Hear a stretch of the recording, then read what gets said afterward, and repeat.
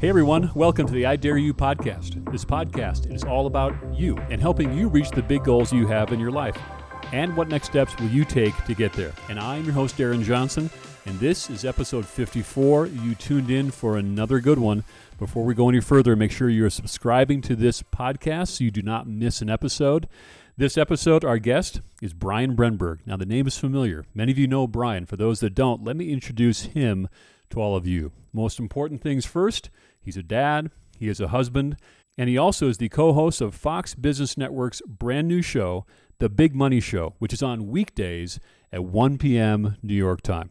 Brian has been in education for 15 years, and he currently serves as the Executive Vice President and Chair of the program in Business and Finance at the King's College in New York City. And Brian also earned an MBA with distinction from the Harvard Business School. Not too bad. Now, Brian and I, we talk about a lot in this interview. Some of the things that you will learn. You'll learn about the power of mentorship and how it can transform lives. We know that. Think back in your own life how mentors have played a role in shaping your life. We're also going to be talking about what the future might hold for the next generation as far as vocations and jobs. For those of you that are parents and looking now at your children and wondering, I wonder what my kids will do for a living and what their life might look like.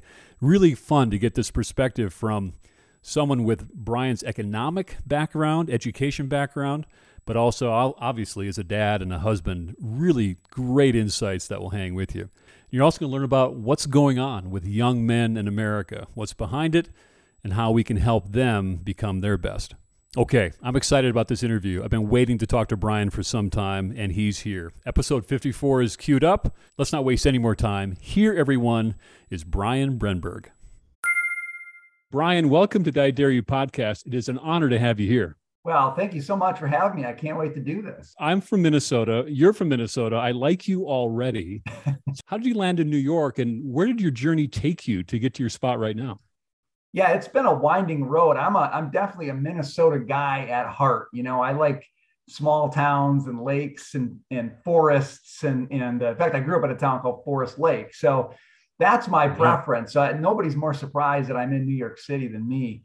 It was one of those, it was a journey that I didn't chart out. I didn't expect to be here. I didn't aim to be here. I didn't really know what I was going to do or where I was going to go. I went to college in Minnesota at the University of St. Thomas, and I mostly went there because I wanted to play football, and that was the best fit to play football there.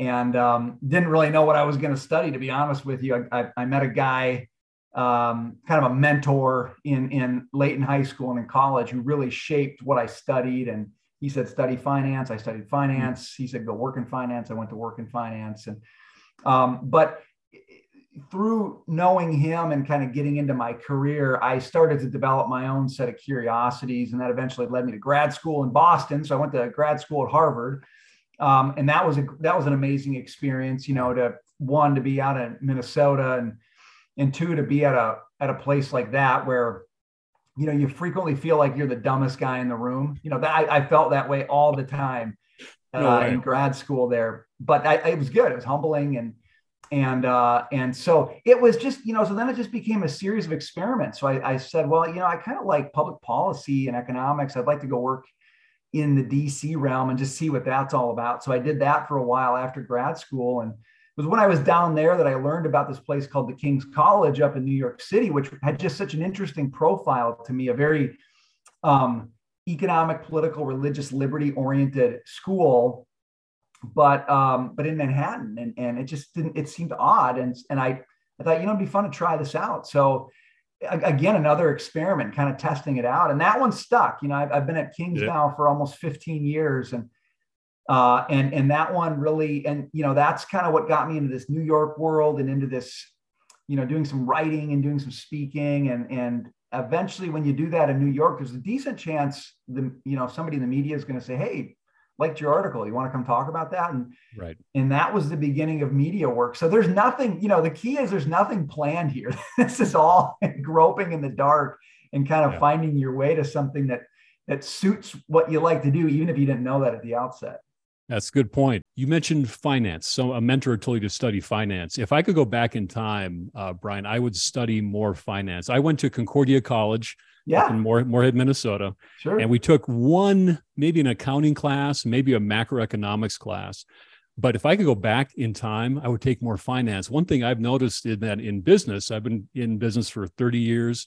There's a language of finance that is so important as you move through your career. I mean, it's not required, but finance is just a fantastic degree. It was then, it is now. I imagine you're not going to disagree with me too much No, on that.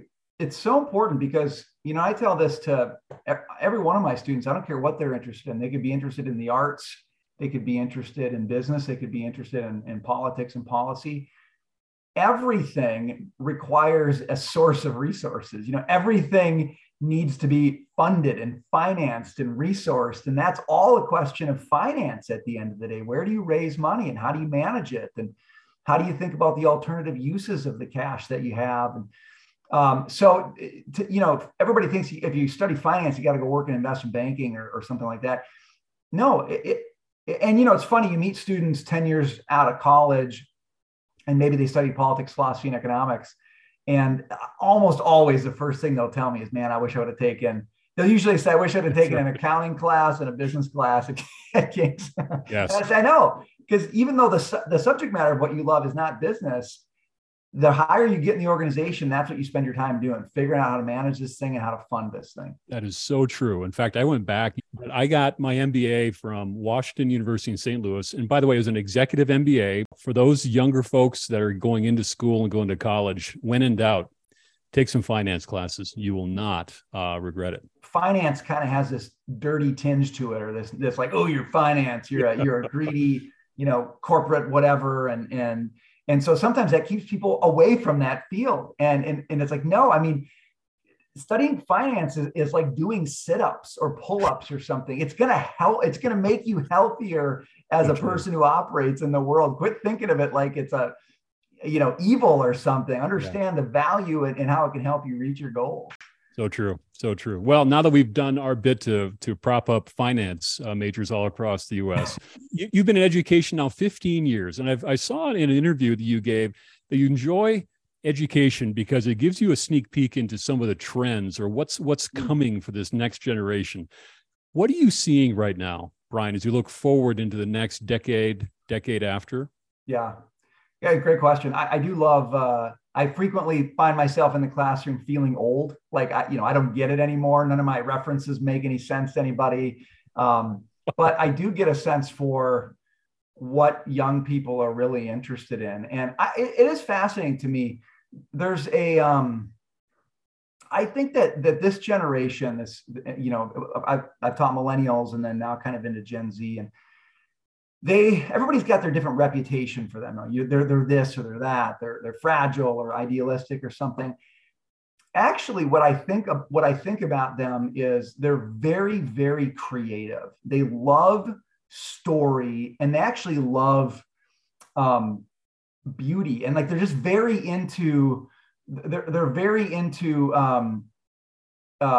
finding creative outlets for the things that they're interested in. I think the entrepreneurial instinct actually is quite strong, but they haven't been challenged to develop that in ways that they can turn into like career opportunities. It's sort of they have these creative impulses because they've been so surrounded by creativity with what they consume online and just this media environment that we're in, and they've got great ideas and they're very funny, and but they've also kind of had this experience where it feels like people have there's been a lot of sheltering and a lot of that, that's hard pullback from that. And they need that finance education. They need that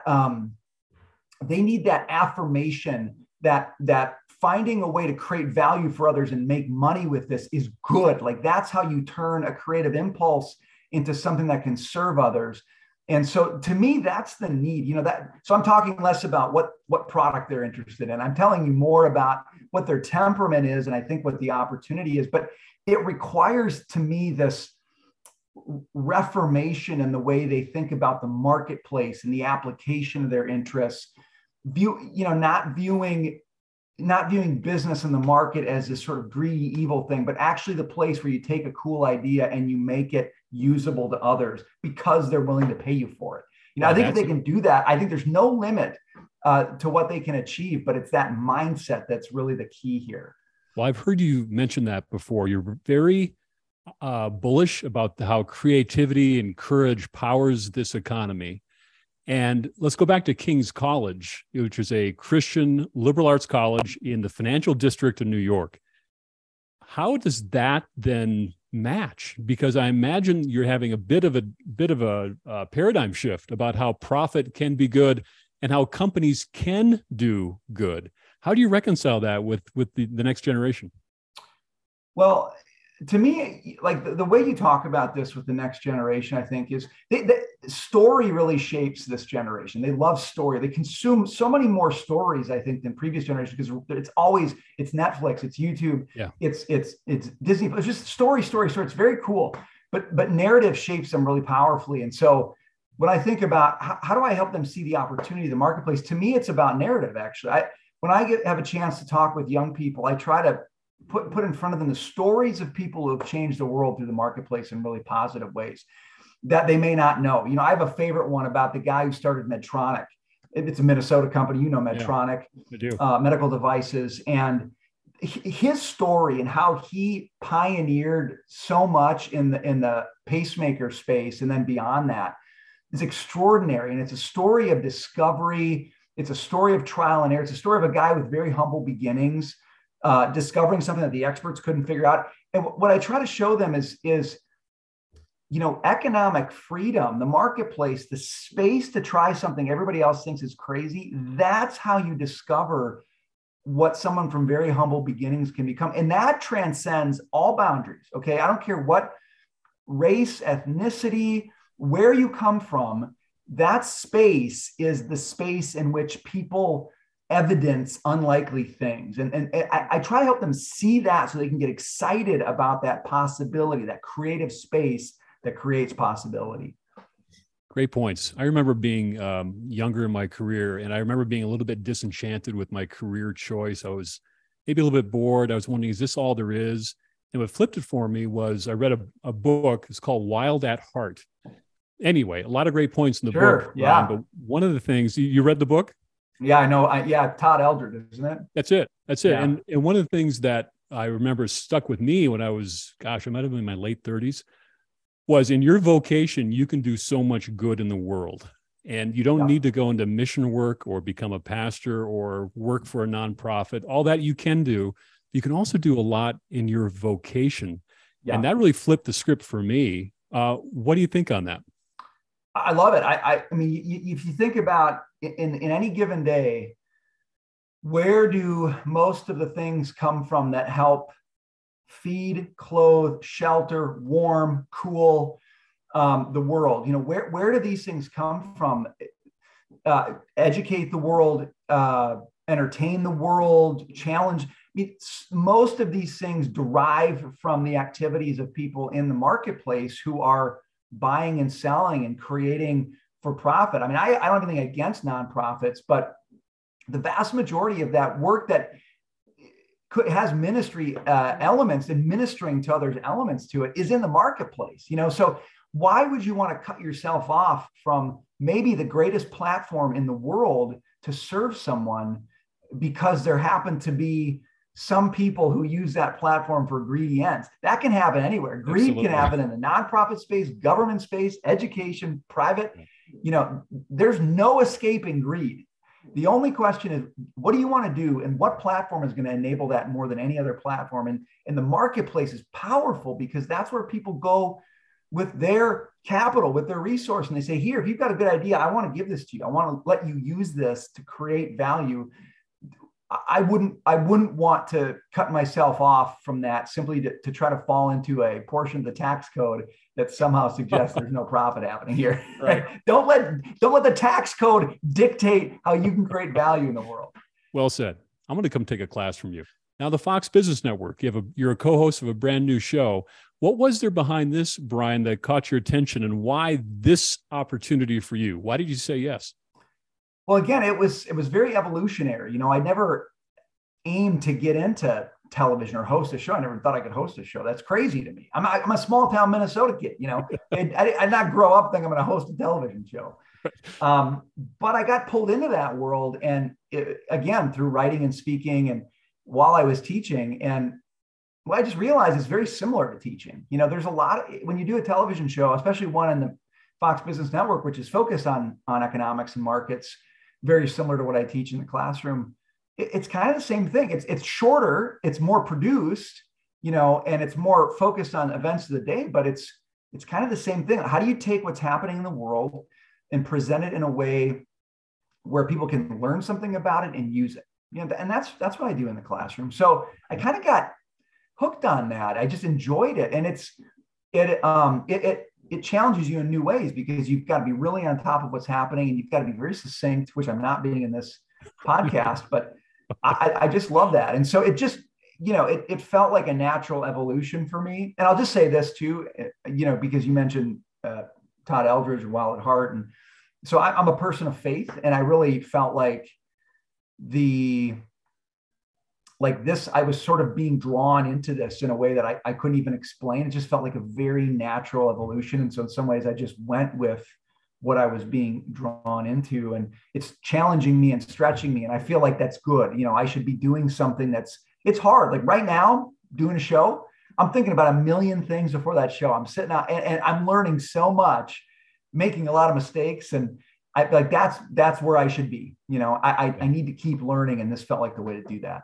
Boy, doesn't a good old-fashioned learning curve, doesn't that feel good now and then, to have that little bit of nervousness, little sweaty palms? Doesn't it feel good? Yeah, yes, it feels really good. It's also the thing I preach to my students. I'm telling them, go try something that scares you a little bit. So when I go in the classroom with them now, I'm like, guys, this is a class on business presentations.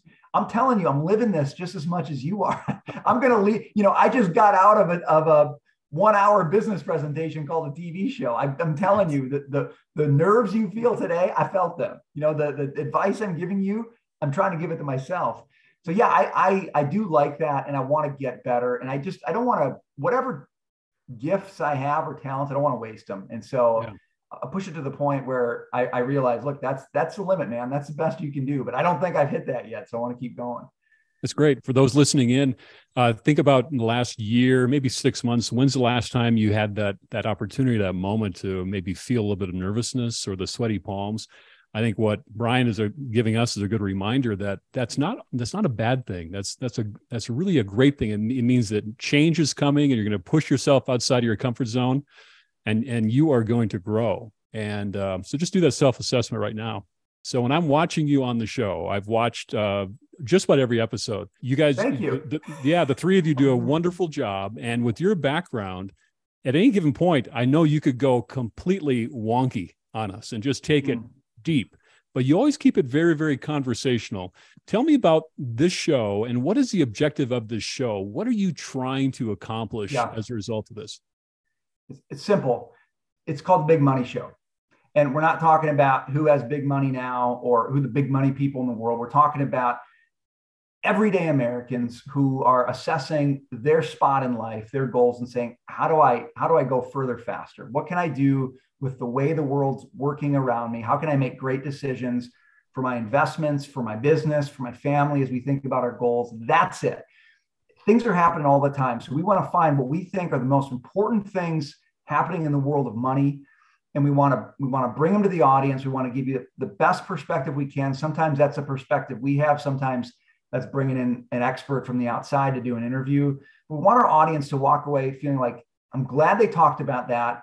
That's really important. And I learned something I didn't know. And in some way, I think that's going to help me make a better decision, today or tomorrow or the next day. We want we want to bring them stories as well that pique curiosity and creativity. We do a lot of fun stories at the end of the show in our triple play. It's this chip that can help with like epilepsy or something. Amazing innovation. Okay, so what is that? What's going on there? Fun things that spark curiosity and help people enjoy what they're learning as well. But that's it. Well, I think you're doing that. There's always something actionable in every single episode or every single show. So you're off to a strong start. Well, thank you. You are a dad, are you not? Yeah, I got 3 kids. 2 of them are in the other room. I told them to be quiet while we're doing this and clean the house. They're being quiet. I don't know if they're cleaning the house, but at least they're being quiet. Now, as a dad, but also as a professor of economics and with your background, As you look forward to your kids growing up and becoming 20 somethings and 30 somethings, what do you think about? What causes you the most excitement for them, but also maybe the most concern as you think about the future? Great question. I'm excited for them because they're just, I love their emerging personalities, and they're a little bit like me and a lot not like me in some ways, and a little bit like my wife and a lot not like her. And they're so quirky and interesting. And I just say, oh my gosh, I can't wait to see how you make a life with all this and what you learn and how you grow and who you become. I mean, that's just so thrilling to me. As much as I will miss them leaving the home. I want them to stay forever in a way. I can't wait to see who they become. I can't wait to have the relationship with them that, I enjoy my relationship with my parents more now than I did when I was a kid. And it's because I've had life experience and I appreciate what they did and blah, blah, blah. But I love that. I just genuinely enjoy talking to my parents. It's really a lot of fun. And I look forward to that with my kids and following everything they do. So I'm excited for that. I get, I think everybody, as they get older, they get nervous about the world, the world's going to heck these days. And I admit there's a certain element of that for me. And I think for me, it's more I just believe very strongly in the power of liberty bounded by the rule of law. I just think that combination of a strong rule of law and really strong liberty has created the best, at least material outcomes the world has ever seen. And I would argue actually more than material outcomes. But I love that. And I think in my lifetime, I experienced a lot of the advance of freedom around the world. I'm a Gen X, kind of a young Gen X, and I got to watch the fall of the Iron Curtain, and I got to see the opening of so much of the world to new freedoms they hadn't enjoyed before. And I do get a little nervous that my kids are going to be walking into a world that's not going to be that way, where freedom's going to be constrained, and openness and debate and freedom of expression, all these things are going to be curtailed. And I think that could limit opportunities. I hate to see that for them. So I'm eager to see what they can become. And I'm eager for the world to be a place that's open to them becoming who they can become. That's well said. And all my kids are out of the house. We're empty nesters. And it's at first, when the last one went to college, Brian, it was very, very sad for about 2 weeks. And then it was fantastic because it's a whole different phase of life. And you know this as a dad, every year is the best year as you watch your kids grow. And you're right, as they become adults, it's so much fun to talk to them as adults. And so I think that's beautifully said. That's great. As a dad. All right, the American dream. Brian, let me ask it this way. How is it changing? Is it still alive and well? If not, why not? Well, I think the impulse to a better life is there. I think Americans have always been people who reach for possibility. And I think that's very much alive in America. I also think the last few years have been challenging for a number of reasons. One of them has been just the, going through this pandemic and that was accompanied by a whole set of policy choices and kind of related movements and moments in our world. And it, for a lot of people, I think it felt like the walls were closing in a little bit. The American frontier in a way has been closed for a long time, but there's always been the frontier of discovering new things and trying new things. And it sort of felt like, Jesus, the frontier closing. So I do think there's something there that people have felt, and they felt like things were closing in. But at the same time, I look around and I see so many dimensions where people who maybe fear that or thought, gosh, it's just that we're closing down, are trying to push out their boundaries. They're like, okay, let's do creative things. I mean, I think I saw a stat the other day, the number of new business formations in this country it increased at a very rapid rate after 2020. I mean, so a lot of people saying, you know what, I need to try something. I want to do something new. And I think that's a response to feeling like the old ways they were doing things, the old constraints weren't working for them. And so let's try something new.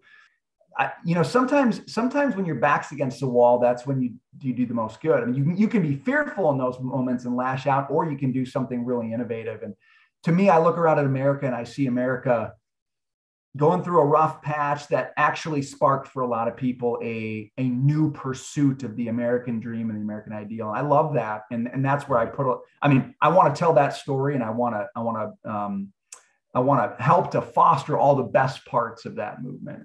Yeah, that's great. That's good news. That's really good news. Okay, you mentioned that America's going through a bit of a rough patch. And one of the things, I mean, you can pick data and factoids from anywhere, but let me tell you just a few that I've been fixated on here, Brian, and I want your take on it.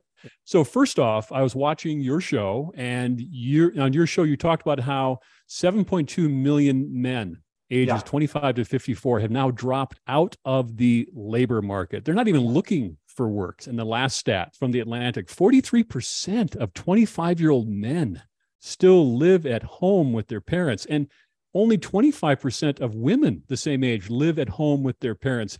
So I'm asking really the question of what's going on with young men right now? That's one of the most important subjects, I think, in America that's probably getting less coverage than it ought to. And I care deeply about it. We have a problem. We have a problem. I think men in this country have not been served well by the structures we have built to educate and form them over the past many decades. I put it that way. And this is a very debatable, controversial subject, but you mentioned the book Wild at Heart. Yep. And I'm not saying, it's been a while since I've read that. And I know, some people disagree with it. Some people disagree with the thesis, but I do think it's the case that it's okay to recognize that young men and boys have a particular set of inclinations and ways of learning and ways of wanting to engage with the world that are actually very healthy, but they don't fit with the prevailing notion of take a kid, get them on the school assembly line, put them in a desk, make them sit there, run them through the system, and spit them out at the end. Right. That system worked great for me because my temperament was such that, it's like, you tell me what to do, I will do it. You give me the bar, I'll jump over it. And I just got affirmation after affirmation going through the system. When I got to the end, I got scholarships and I got to go to college. I had a lot of peers who were great guys, really smart, really capable, but that's not what they do. They don't sit around and wait for somebody to give them, spell this, do this, and just jump through those hoops.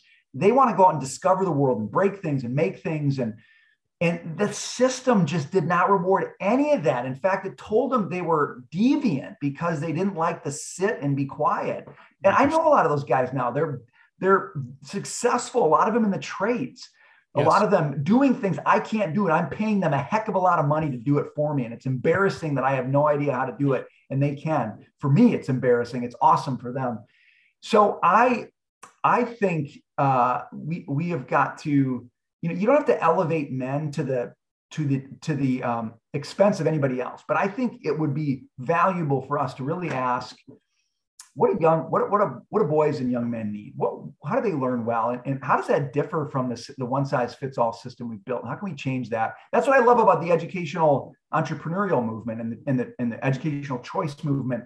It's recognizing that and it's saying, okay, how do we do something better for the young men so that they work and they don't live in their parents' house and they don't spend all their life playing video games and living off of somebody. This is where Mike Rowe, to me, we had him on the show. You saw that interview. I love guys like that. They're preaching a very countercultural message, affirm things that haven't gotten praise in the past. And I think to me, that starts with a lot of the kinds of work in industries that they're not college. You don't go to college to do these things, and you shouldn't. And that's okay.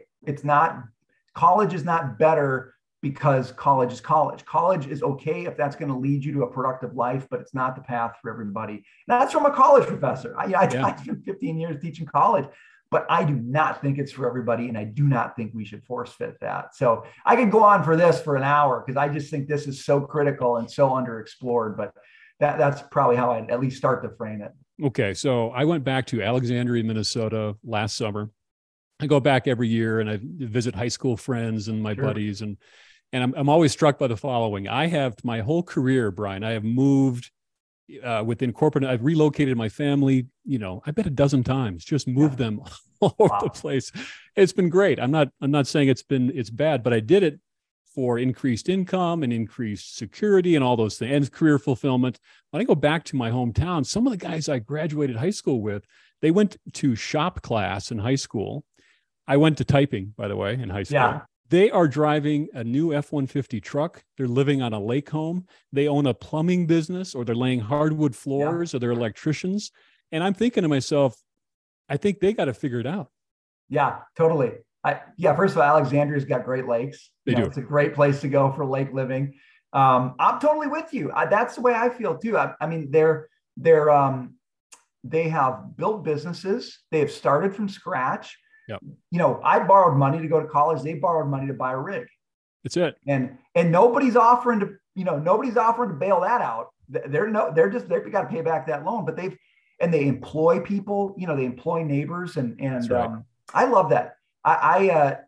To me, that's the possibility of America. And I think we should be trumpeting those stories and telling young men, if we're telling them, hey, get off of mom's couch, because you can go be a great success in this field if you get off that couch, and you don't have to go to college. You don't have to sit in a desk, but you got to go out there and use your hands and use your brain and make a living. And to me, I'm not that guy, but I know that matters. And if I can help point people in that direction, I'll do that. Spread that word. I think you're onto something for sure. What's getting in their way from doing it, though, Brian? If you're a young man right now listening to this and you're wondering what to do with my life, what direction should I go? What's stopping you from taking the next step? I think young guys need more mentors. I think they need more men in their lives who are saying, I think you matter. I love you. I want to see you succeed. You need to stop doing this. And I want to show you a path for how you can become a contributor, because ultimately the thing that makes us happy is adding value, contributing. We like to contribute. And young men need older men who do that for them. And I think that's one of the problems with the education system. It takes a ton of people, puts them with one person, and these guys they don't get the mentors. They don't get the examples. They need those examples. I think the other thing is just stop paying guys not to work. You just can't pay guys if you pay somebody not to work, not everyone's going to buy into it, but there are going to be a lot of people who just say, I don't have to work. Somebody else is paying the bills for me.